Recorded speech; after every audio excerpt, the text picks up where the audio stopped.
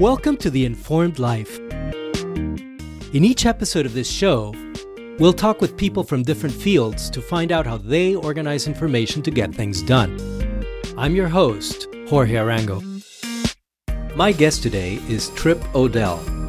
Trip has worked as a product designer for leading technology organizations such as Adobe, Microsoft, and Amazon. Before his career in tech, Trip was a teacher, introducing new technologies to students so they could tell stories in new ways. When he was a student himself, Trip was diagnosed with dyslexia, and in this episode we discuss how this allows him to think differently.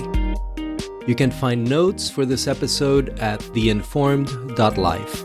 And as a reminder, if you're enjoying the show, please review it in Apple's podcast directory. Thanks. And now, Trip Odell. So I am a product and service designer based in Seattle. I actually got into this career about 10 years ago. I used to be a teacher, but for about the last 10 years, I've been working at large product companies such as Adobe, Microsoft, and Amazon, and then went to do a startup, and now I am an independent consultant. My path into design and into sort of high technology was a very interesting one. It actually goes back to when I was a very small child. So I have fairly severe dyslexia and different cognitive styles. Actually going back to about 1979, I was diagnosed with dyslexia, dysgraphia, dyscalculia, and as an adult, it's determined that I have ADHD as well.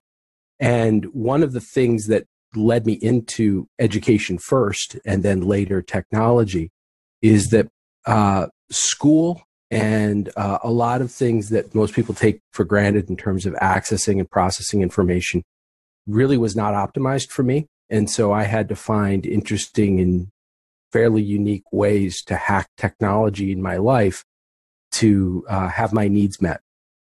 So when I normally describe myself, I describe myself as dyslexic. There's a lot of emerging research that suggests that dyslexia actually has some distinct outlier strengths. We've heard a lot about cognitive diversity and the importance of cognitive diversity. And there are characteristics of dyslexic thinking that are extraordinarily well suited to the types of jobs that are emerging in an information economy. We're highly overrepresented in areas like innovation, design, engineering, essentially anything that requires complex and matrix thinking, human insights, and so forth. And that's represented in some really interesting statistics, like 40% of the self-made millionaires are dyslexic. Where things have normally, and this was my experience in school, where things are normally characterized as a disability or a handicap, it really comes into, is it the system around that person that's broken? And are we approaching things in a way where we're not leveraging technology to bring out their strengths? And that's something that's been my journey over the course of my life, and what led me first to become an educator, and then later follow a path of technology, thinking that I was going to be applying that into schools and applying that same sort of inclusive thinking in my design career. And that's led to patents and a bunch of major products that I've either worked on or led design on, up to some systems that were worth billions and billions of dollars at places like Amazon. Well, that's fascinating. And there's a lot to unpack there. I'm hoping, for my benefit, if you could clarify what dyslexia is. Sure. No, that's actually an excellent question, because there's a variety of theories around dyslexia, but some of the things that are becoming increasingly apparent is that it's a difference. It's a neurological difference. It's not like something is broken in your brain. It's that your brain works completely differently or very differently in foundational ways with certain types of tasks, and that it's very likely to be genetically inherited. There's a strong correlation between one parent having dyslexia, and there's about a 50% chance of the child having dyslexia. And as technologies like functional medical resonance imaging, fMRI, which can actually image the brain in real time, as those have come into their own, they have looked at various parts of the brain. So for instance, with reading, where a lot of people think about, oh, well, you see things differently, the letters move around. What they've noticed is that dyslexics use different parts of their brain. For instance, where a neurotypical reader would use the visual cortex and then the language center of their brain, the visual cortex being the part of your brain that breaks down symbols, and then the language center, what's called Broca's area, breaks those symbols into what are called phonemes, which are the sounds that make up words. That's a fairly efficient process. It's like on a computer where you have a graphics processing unit, a GPU, and a central computing unit like the CPU. The CPU is a more advanced system. The GPU is a specialized system. With dyslexics, they see the opposite, where the part of the brain that lights up is the language center, with the visual cortex lighting up a lot less. And so you have that more high-powered, generalized, more recently evolved part of the brain that's trying to process that language. And it's not really efficient at it in the same way that, say, a graphical processing unit or the visual system would break that same information down. And so what happens is that information tends to get garbled. We have what's called poor phonemic awareness, where it's really hard for us to determine the specific sounds of a word that are related. And that has sort of a cascading effect with how much effort we have to put into, which deals with what's called limited capacity of short-term memory, being like reading comprehension, things like organization, what they call bilateral processing between the two parts of the brain or the two hemispheres of the brain. And an area called the corpus callosum in dyslexics tends to be a little thinner. So there's a lot going on there that systemically just makes it a different kind of brain. But there's also things that they've noticed, not just that aren't working right, but that do work right or are benefits, and that under these same systems, when they've looked at, say, the distribution of neurons on the cortex, which is the part of the brain that is the moneymaker, it's the big deal, it's the most recently part of it, the frontal cortex. Neurons are very broadly distributed on dyslexics versus neurotypicals, and very densely distributed, or very densely packed for people that may be on the autism spectrum. And with dyslexics, those more broadly distributed networks, you get longer axons, which are the connections between neurons. And as you get older and you add more complexity to those neurons and the distribution of those neurons, you get very broadly distributed networks. One of the strengths and characteristics, and one of the things that I feel has made me very strong at what I do, is that I'm very good at connecting what seem like unrelated ideas very quickly. They call it dyslexic gist detection. I can get the big idea very quickly and see connections that other people don't. And some researchers attribute that to those very broadly distributed networks. I would imagine that for work such as pattern matching or seeing whole systems, this would give you a considerable advantage. Absolutely. People on the autism spectrum are very, very good at seeing signal in noise or seeing patterns very quickly. So the Israeli Defense Forces recruit them heavily to look for incoming missiles in complex radar pictures. People with autism seem to have a very deep strength in that. On the other side of it, GCHQ, which is the British government's equivalent to, say, the NSA, they recruit dyslexics specifically to map terrorism networks, to look at those weird interconnected issues between people and systems and so forth. That they found that those are discrete strengths. When you were describing the biology of this, you made the distinction between, I think you used the phrase working right versus not working right. And you also used the word neurotypical. what I'm hearing there is that when you say not working right, you mean as compared with neurotypicals, right? That's actually a really good point. It's been a long journey. As somebody that has an invisible difference, I'm trying to retrain my way. I was brought up in a coarser time, the late 70s, early 80s, where they would call me handicapped or disabled or mentally challenged or what have you. One thing that's interesting to know about dyslexia is that they suspect that up to 20% of a given population, probably between 15 and 20% of the population, have characteristics of dyslexic processing, and that it's a gradient, and there's multiple symptoms and ways that it can manifest. Really, only the people with the most severe cases or that have the most severe manifestations of those characteristics are the ones that actually get diagnosed and labeled. But if there weren't benefits to it, you wouldn't have that large of an overrepresentation in the population if there wasn't sort of an evolutionary benefit. So as I've grown and aged, and my thinking has changed about this, it's changed from a point of view of a weakness, or that I'm broken, or that I don't do things right, or that I'm stupid, which I'm not.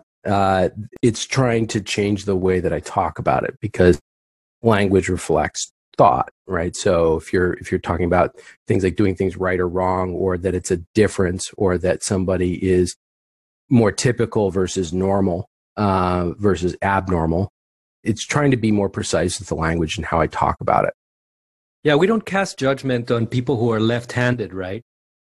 That's actually fascinating that you bring that up. So I learned something really interesting the other day, that 10% of the population is left-handed, but 50% of dyslexics are left-handed.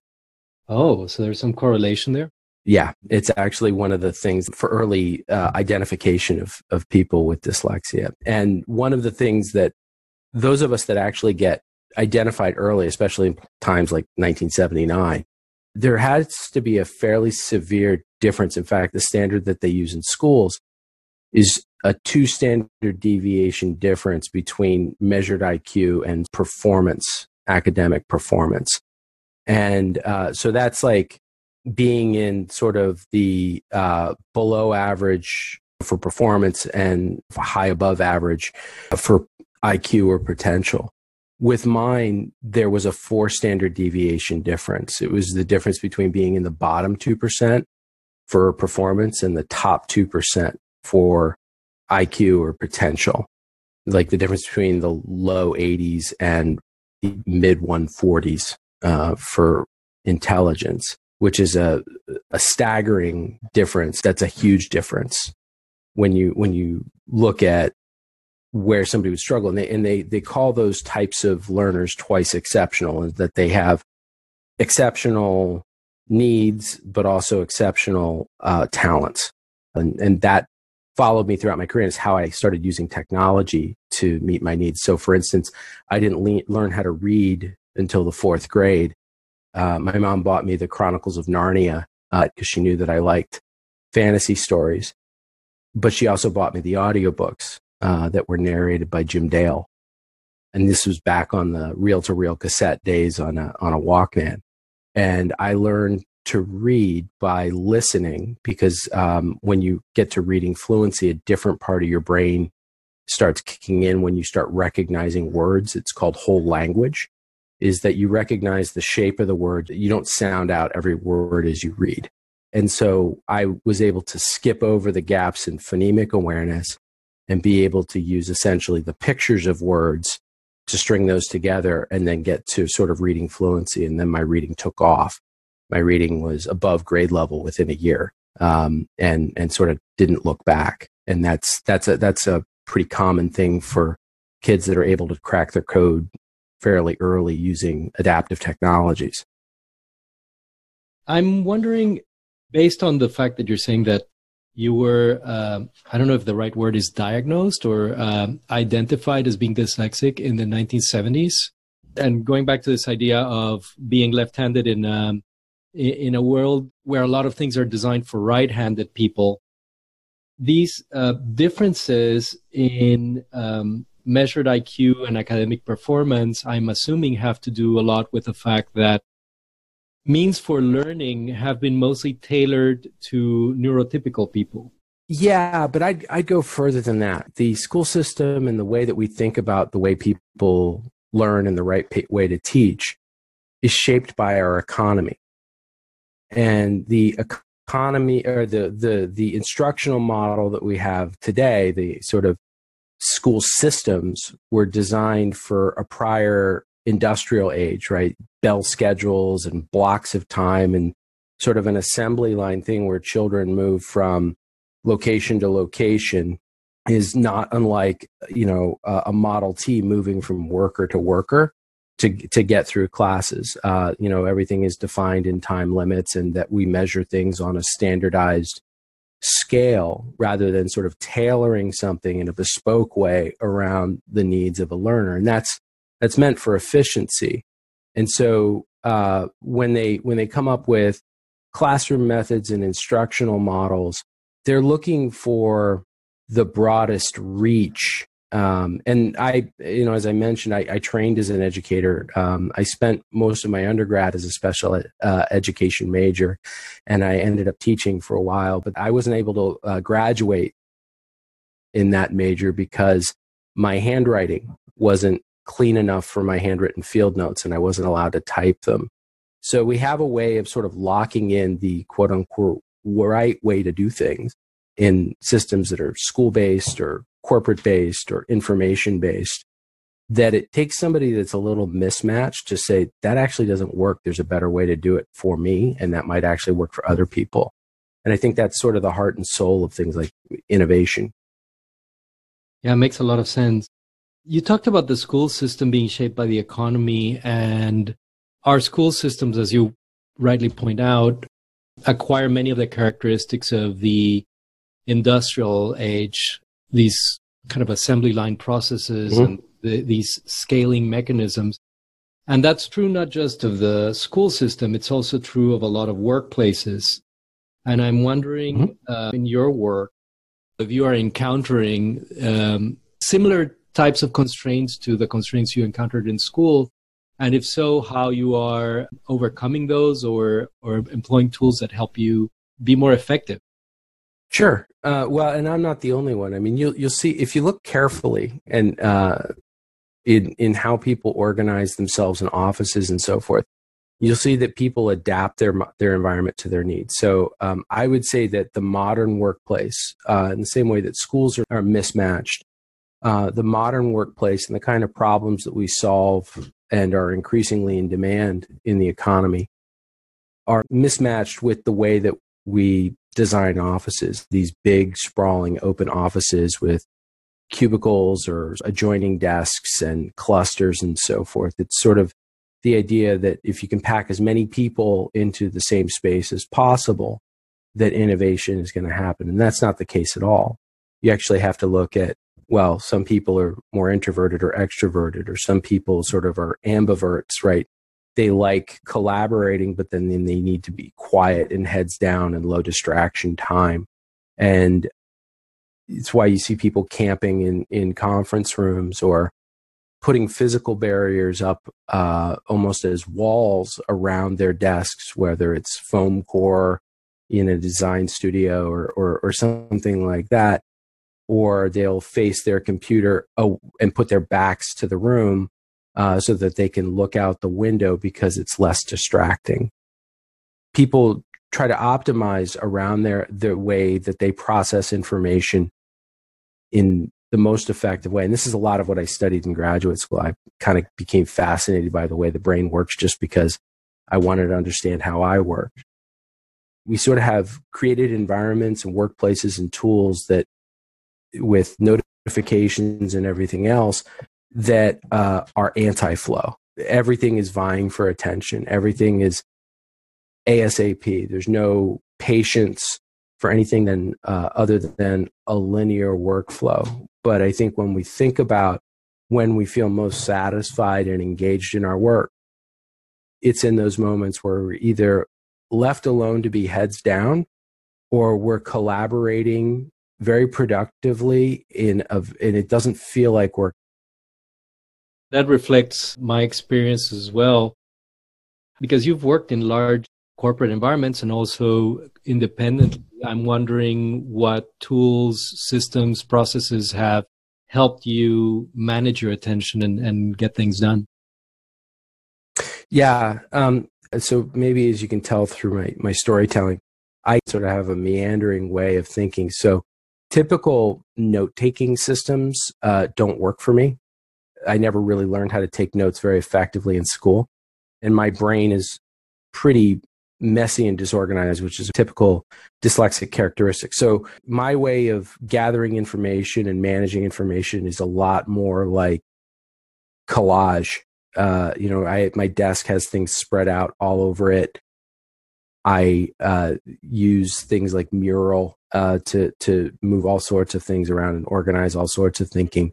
And it's sort of a mix of systems that allow me to spread out, and then systems that allow me to focus, and then being very careful and considerate about what systems and apps and so forth that I allow to interrupt me. I designed my phone, the screen, the way that I organize things on the screen of my phone, so that those more distracting, time-wasting apps are 2 or 3 steps away, versus the ones that I actually need to be productive, or I'll optimize. This is the screen just for work stuff, or this is the login that's just for work stuff, and then I'll put a completely different login on the computer for personal stuff, so that I actually have to be intentional about getting off track. The image that comes to mind is like the digital version of putting the cookie jar up in a higher shelf or something. Or the padlock on the refrigerator. Yeah. Right. The other thing too is that, so those are systems that sort of separate, but then I also have systems that bring together and synchronize. So, for instance, it's really easy for me to lose things. It's sort of the dyslexic characteristic, like where we think in matrices, we kind of also need to have everything out in front of us to be able to make those connections. And a lot of software is built to just have you do one thing at a time. It's built modally, right? I find a lot of word processing very frustrating for this purpose, because I have to move text around constantly. It's really hard for me to just take pieces out and move them back in. So I'll use services that bring things together. I think I mentioned Mural.io, which is like an infinite messy desktop that I can just throw stuff on and move stuff around and create relationships with, or branch into other sort of ways of thinking. I use Trello, which is really meant for task management, but I use it for categorizing and capturing details, and then allowing those details to grow and merge and organically move them from columns that I can define on the fly or to different boards in a similar fashion.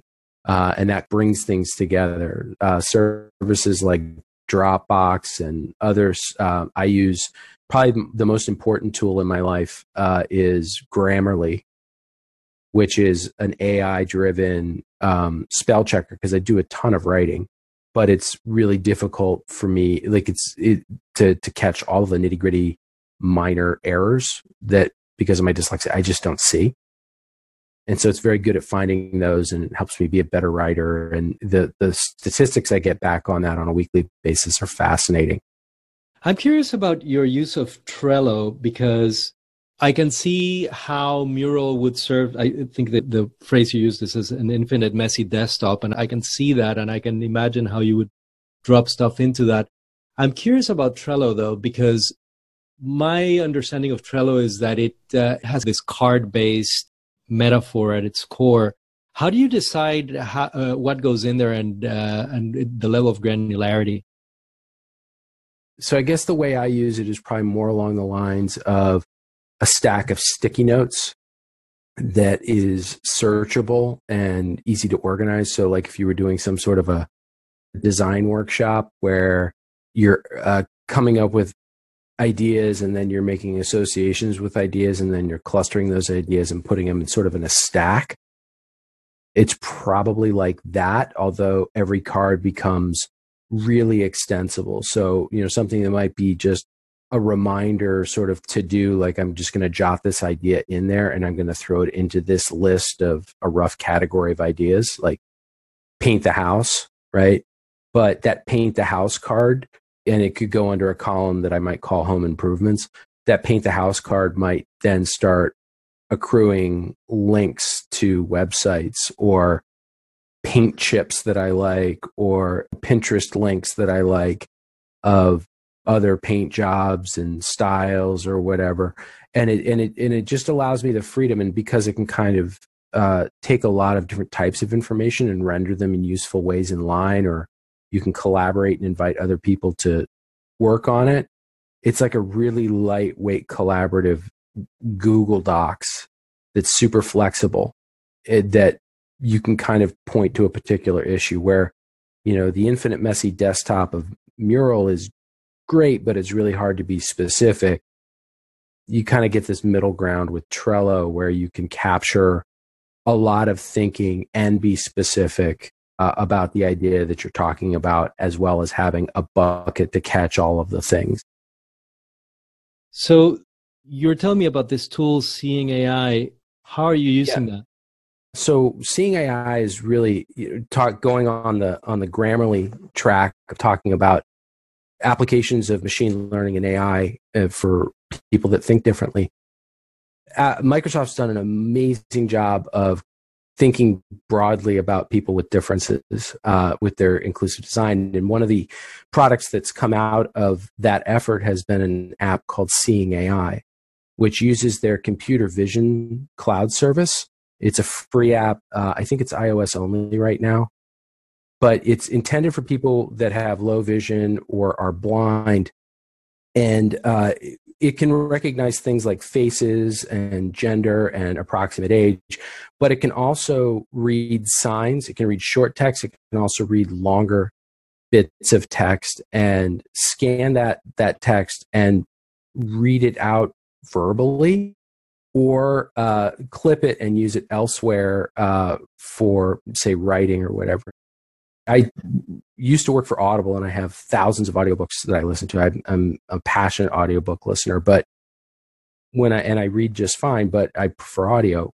If I have to do a lot of reading or it's very dense, sometimes I'll use Reading AI to either read it to me, or I'll use it if I need to transcribe it. I will use Reading AI to capture the text in a usable form, and I can clip it and send it to myself.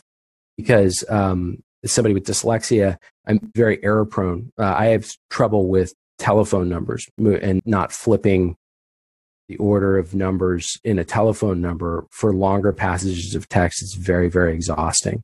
And so I think it's just one more opportunity where designers and innovators and information workers can think really broadly about the tools that are out there and not just put it in one category of, oh, that's for people for people who are blind. That's not for me. A hammer is a useful tool in various contexts, and I think that's how we can look at the information tools we use. There's so much opportunity out there for what machine learning can do to scale human opportunities or to scale human abilities. It's something that I just find fascinating. It's fascinating indeed. I mean, this idea that digital tools can augment our abilities is just one of the blessings of our time. Trip, it has been such a pleasure to talk to you. Thank you so much for your time. I've learned a lot, and I have a lot of stuff to look into because this Seeing AI tool sounds absolutely fascinating. Now, if folks want to follow up with you, where can they find you? They can either contact me at Dark Matter, so darkmatter.design, and I blog there. I'm getting more of my articles over there at Dark Thoughts, and or they can follow me on Twitter at Trip Odell. Well, fantastic, Trip. Thank you so much for your time. Thank you, Jorge.